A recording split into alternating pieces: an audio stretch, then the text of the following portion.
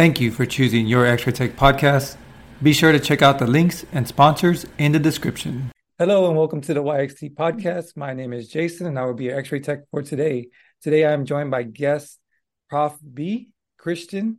You can find her on Instagram. You can find her on TikTok. Her tag names are OK She's Rad. You can also find her at Oh She's Rad. And today we're going to be talking about advocacy and a few other things. So I really appreciate your time, Christian. Thank you so much for joining us on your X-Ray Tech podcast. Could you give us a little bit of a background? Yeah. Thank you, Jason, for having me. I'm excited to be here. My name is Kristen Beinstroth. I have been a technologist for almost 12 years, and I've been a professor for 10 of those years. And the latest things that I've been doing is I've been trying to dive into how do I reach my students in a way that they like it. So right. I dove into TikTok and Instagram in this past year at the urging of a friend of mine and of my students. And it's been really exciting because I've been able to reach people just like you, met you on Instagram, been able to reach people and spread the good word of radiology in a new and exciting way that seems to be really effective so far. So I'm a mom. I have 2 kids, and I am an assistant professor in Southern California in a Bachelor of Radiologic Sciences program. And I used to be an adjunct faculty in an associate's degree program for the last 9 years. So I'm all about radiology. What made you choose radiology? How did you get into radiology? So it took me a long time. So I spent about 4 years just kind of farting around at community college trying to figure out what I wanted to do. And when I really got serious after like those first 3 years, I kind of examined all these different paths I had taken and I felt like they weren't for me. Mm-hmm. And then I thought, like, what really matters to me? So I always liked anatomy in high school. I felt like that was like the only science that I ever liked. And so I wanted to do something with that, but I knew nursing wasn't for me. And my mom was actually diagnosed with breast cancer when I was 16. So I was right there in the thick of it with her. And she was diagnosed from a mammogram and had a really good outcome and still have my mom today, super lucky. And So I said, well, I like anatomy and this thing kind of saved my mom's life. I'd really like to try to give back and do something in mammo. And so I knew that you had to be an X-ray technologist to do that first. And so I went pursuing an X-ray program. And at the end, we actually had a really cool opportunity to do mammo as an elective. And so I took the class. I absolutely fell in love with it. I was like, oh, this is what I've been doing all my life. This is what I'm here for. And then I went to do my squishes in the clinic and I was like, oh, this is not for me at all. So thankfully I fell in love with X-ray along the way because mammo was not for me. Yeah. I was really lucky. I went to a program in Southern California where you get everything. You get CT, MRI, interventional, cath lab, mammo, and then we also had like an elective inspector type route, just in case you wanted to like work for the state. And of all the things, I really loved X-ray the most because it's the most hands-on. With CT and MRI, it's so much less about positioning. And so I really just stayed in X-ray. And then 2 years after I had my certification, once I was qualified, I knew I wanted to teach. So I applied for an adjunct position and they turned me down. Okay. And then my program director ran into that person and said, oh, you made a huge mistake. And so they hired me and nice. The rest is kind of history. It's incredible how all those options are available. And even with education, you're still in the field and there's so many opportunities within education that, yeah. I mean, it's pretty incredible. Wherever you end up, there's always going to be changes, right? Always going to be changes. Like you mentioned, to keep up with your students, you decided to go on social media, right? Because yeah. things change in general, right? And the field changes as well. So there's good changes and there's also changes that maybe aren't so good, right? Correct. Ones who know best about what are the best changes or what should change are the technologists, the ones that are deep in the field, who know the field the best. And you're always going to have some people on the outside want to make changes that are not so good for the field, but maybe for other reasons. right? So I think advocacy is very important, and technologists have a voice, and technologists should speak up when it's time to speak up. And there's ways to speak up, right? So can we talk a little bit about advocacy? Like, what's your, feelings behind advocacy, and what are some ways that, maybe you've helped or people can help with the field? Yeah. So advocacy is everything. We don't have our profession without advocacy. And kind of the way I see it is, if I'm not willing to advocate for myself and my profession, how could I possibly advocate for my patients when they need me? So that's something I got really active in even as a student. So in 2011, when I was a senior, I got a scholarship from the ASRT to do this event called RT in DC. And what it is like 100 technologists and students from all over the country descended on Capitol Hill in DC to try to get a bill passed. That bill actually never passed, but it was called the CARE bill. It was the Consistency, Accuracy, Responsibility, and Excellence in Medical Imaging and Radiation Therapy bill. And it's right alongside with MARCA. So the bill to try to get reimbursements for RA performed procedures. So we did that, and it was really cool. Dave Ghosh is the lobbyist for the ASRT. He gave us like a whole training session of how to talk to people. And we were really trying to get co-sponsors for the bill because, as it happens, politics is extremely hairy and messy. And so we had tons of support for the bill. Everybody said, yeah, we'll vote for it. So what they were voting for was that we want to make federal licensure requirements for technologists, because even to this day, there are no federal licensure requirements as far as laws go. There are guidelines in the Federal Register for what makes a qualified technologist. However, with guidelines, that's all they are. And so there's no enforcement mechanism. So then in the US Constitution, it talks about, or it does not talk about health. Health is never once mentioned. And by virtue of how it was created and what it serves, everything that's in the Constitution falls under federal jurisdiction. Anything that's not in the Constitution falls under state jurisdiction. And so we saw that like during COVID, right? So the states were really the ones making their own parameters for what was safe and what wasn't safe. And there was guidance at the federal level, but there was no firm, you have to do this, right? Because they don't have that. The legislative branch doesn't have that authority. So we found that everybody was for having a qualified technologist, because licensure ensures that you're qualified, that you've met competency requirements and training requirements and all of these things. But it's really hard to get a bill to even make it to the floor for a vote if you don't have a ton of people pushing it forward. So that's why we descended, is trying to get people to push that forward via a co-sponsorship. And there were many times that it made it to the floor for a vote. It dies in session every year, so you have to reintroduce it. And so we get reintroduced. So in 2012, the next year, my state affiliate, the California Society, actually paid for me to go on a grant again. And I led the California team and kind of our initiatives to meet with as many senators and representatives as we could. And unfortunately, that was never successful. So it's kind of silly, because in all states, every single state in the US, you have to have a license to be a dog groomer. Right. You have to have a license to be a nail technician. But to do X-ray, there's still a handful of states that do not have any type of requirements for what makes a qualified technologist. Yeah. And unfortunately, the state is where the jurisdiction falls for health, because we fall under health. And if you don't have a licensing board that is setting these parameters and then enforcing them via a law, then nobody is really held accountable for their actions. So one of the things that's so important right now, we have a lot of encroachment issues. So in Tennessee, they actually got a licensure board a few years ago. And unfortunately, the Tennessee Hospital Association is actually trying to basically defund it and get rid of it before it ever even had a chance to get off the ground. And New Hampshire also introduced a bill that would basically get rid of their licensure board.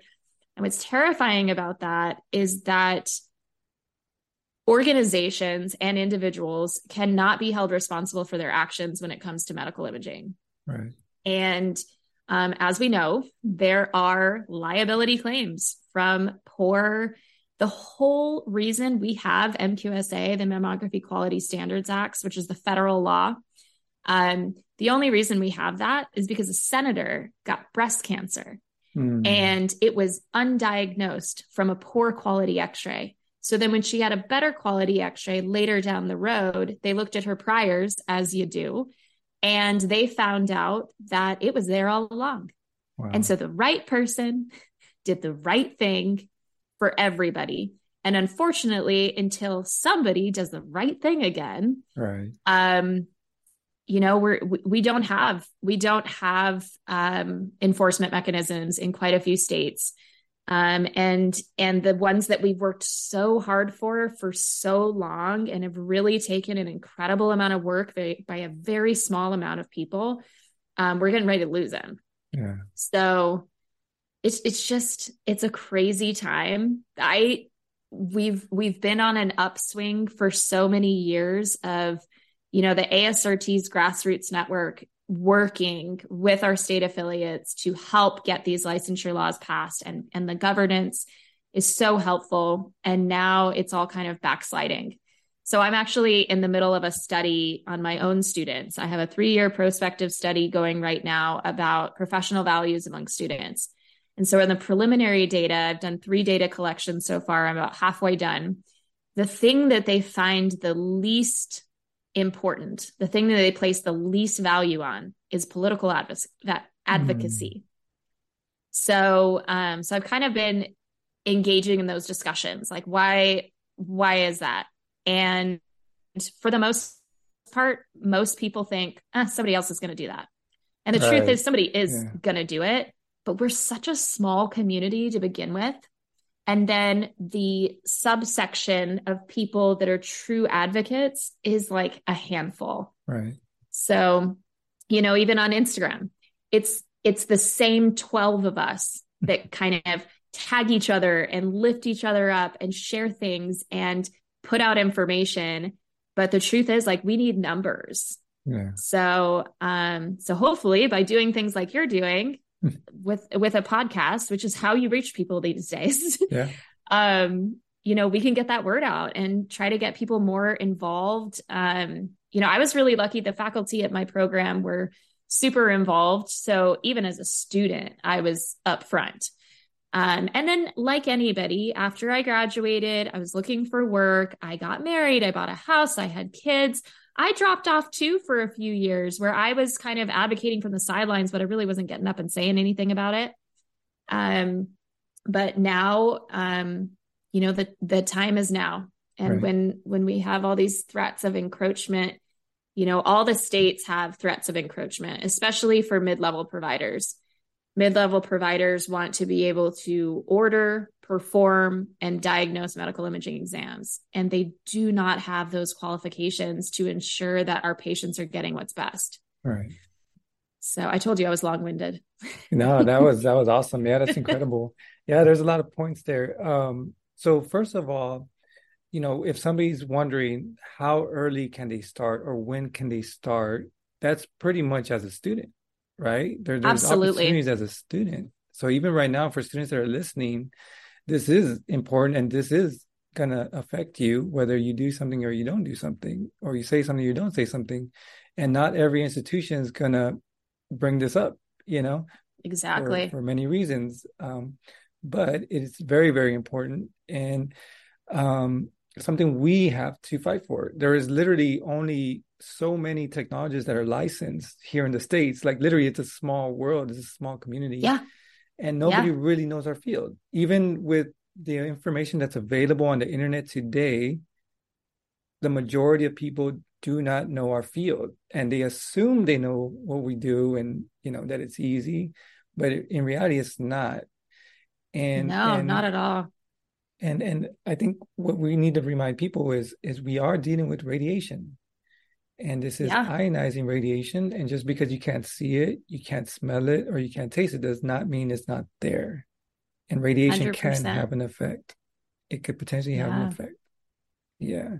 So very important stuff. And I'm glad you're on board with the social media. There's a lot of techs that are not. Eventually, I No, think they will jump ship. They will come in. They will. this So is the future. I mean, whether we like it or not, like this is the future. So we've got to adapt. And I think what helps me kind of stay relevant is my students. My students are the next generation. And I really try to instill in them. I'm like, I ain't doing this for me. Like I'm on the backside of my career. I'm doing this for y'all. And it's important that you pick up where we leave off because that if we don't keep that culture of advocacy going, it's just going to die. And then your profession's going to die. And then you're not going to have a right. job. And it's just such a ripple effect. And things are happening right now where jobs are being lost to artificial intelligence. You go to most grocery stores, the ones that can afford it, they're replacing their employees with self-checkouts. And the employees don't even realize that. Like your employer wants to get rid of you, and if not, pay you less. So why do you feel they want to make these changes? Why do you feel, in your opinion? I think that there is a real need out there. So we have a significant physician shortage that is only getting worse. So what they're doing to meet that shortage in a very effective way is they are making mid-level providers more available. Something to remember about a mid-level provider is they are provided with much less training than a physician. Do they have a place? Absolutely. I am so proud of the mid-level providers that I work with, the PAs, NPs, RAs. They're all so valuable, but everybody has limitations. Mm-hmm. And this is an area where if it takes us 2 years minimum, plus prerequisites. So really, like, let's not lie about it. It's not actually 2 years. Yeah. But if it takes us 3 to 4 years to learn how to perform this job, what makes somebody think that they can take a crash course and be able to do what we do and what the physician, the radiologist does, which is diagnosing those. Right. I mean, like we don't even get that part of it. That's so outside of our scope. And it still takes us 3 to 4 years to even learn how to perform the exams. It is terrifying to think, first of all, in a hospital, how little other health professions know about us and what we do.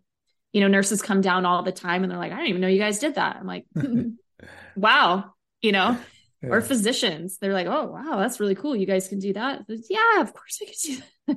Yes. So to think that those people are trying to take our hard-earned, extremely rigorous training and education and bump it into a couple of weeks is insane to me. Yeah. And all that's going to do is decrease the quality, right? So absolutely. Patients are not going to get mammograms. Number one example, it is so easy to miss microcalcifications that signify DCIS, which is cancer in its most treatable stage. Yeah. So if my mom had a cruddy mammogram, her outcome would be so different right now. Yeah. So that's the scary thing. I am all for getting more people in this field as long as they can meet the appropriate criteria. So if you're an NP out there and you want to be able to order, perform, and interpret exams, go to X-ray school. I encourage you to do that. What an excellent way to meet this shortage that we have. Right. Unfortunately, the ways that people are trying to encroach are dangerous. Absolutely. And like we have to think, if I have to think about it. So when we went to DC is a non-licensure entity, but Virginia is a licensure entity. So we had a running joke that if anything happened to us, drag my body across the border to Virginia, because at least I know a registered and qualified technologist is going to be doing my exam. Right. There is, and I mean, so licensure, it's not just about having licensure, it's about having adequate licensure. There's a great story that somebody told at RT in DC about they licensed their cat. Wow. Because the licensure process was just filling out an application and paying money. And I won't say the state that was. I've said the state before, and I don't want to crap all over that state. Yeah. But And it wasn't even like, it's not like they put Jason as their name. It was like Mr. Fluffles. Like it Wow. was so obviously That easy. not, yes, it was that easy. So, and Jeez. there's really good data out there about poor quality images and higher radiation and poor outcomes when Yeah. you don't have a qualified technologist. And you know what's funny And is, I'm sorry to cut you out, but I know no, it's no, no, go funny. ahead. It's when people start learning what we do and why we do it, right? Once you get it a little bit in their minds, and then you start to tell them, you know, there's states out there that don't require a license. And if you were needed, yeah, exactly. And if you needed an Exactly. exam, would you want to go? No, I would not do that, right? So, Definitely not. um, and whenever somebody's interested in the field and they want to travel to another state, I always say just do your research, check to see what that state requires. Now things could always change. Like maybe a state Mm-hmm. that doesn't, sees, hey, maybe we should, right? And that's where Yeah, advocacy comes in, right?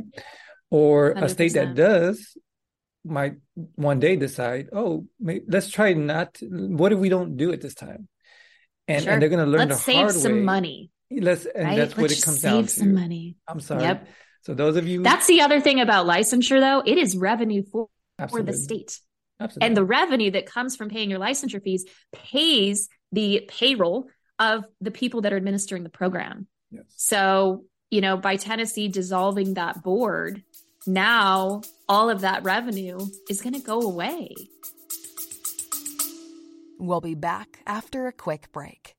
Hey guys, a common question I get is if I offer tutoring or coaching, and the answer is yes, I do. You could sign up for a session by visiting yourxraytech.com. Plus, you could get $10 off your session with the promo code TECH10. That's TECH10. I look forward to working with you soon. You have a voice. We need to speak up. Those of you are on social media, or even if you're not on social media, you do have a voice. You can absolutely visit websites, right? Yeah. ASRT.org, ARRT.org. There's literally a survey out there. They want to hear what you have to say. So we'll probably end up doing a part two. But Mm-hmm. on the part two, we'll look a little bit more on the actual survey questions. We'll look at, what they're trying to change. But, I'm glad you brought up the big picture. The big picture Mm-hmm. is these changes are not to benefit the technologists. These changes are not to benefit the patient. It really comes down to money. It Either way does. you look at it. So, ladies and gentlemen, if you don't need a license, that means they could hire anybody and they could pay them whatever they want. That's really what it comes down to. But And if they you're like, will. and they will, and they will. And if you're in a state where you need to be licensed, that means they have to pay you a certain amount of money because you're qualified and you could perform the job well. The reason there is a shortage is not because there's a problem. The reason there's a shortage is because they're seeing the opportunities, the demand, the what an image can actually help with. So there's plenty of money out there that these modalities are making. It's just they don't want to dish it out. Yeah. They don't want to dish I it out. mean, and whether we like it or not, like that is the state of the world. The world runs on money. Yeah, Everything is tied to money and to power and to politics. absolutely. So, and so nurses, when nurses fight for something, they show up in hundreds of thousands. You think about one facility, you think about like a 400-bed hospital, a mid-size hospital, they're going to have hundreds of nurses on staff. They might have 45 technologists. There's 375,000 technologists in the entire country, Yeah. registered technologists. That is a tiny group.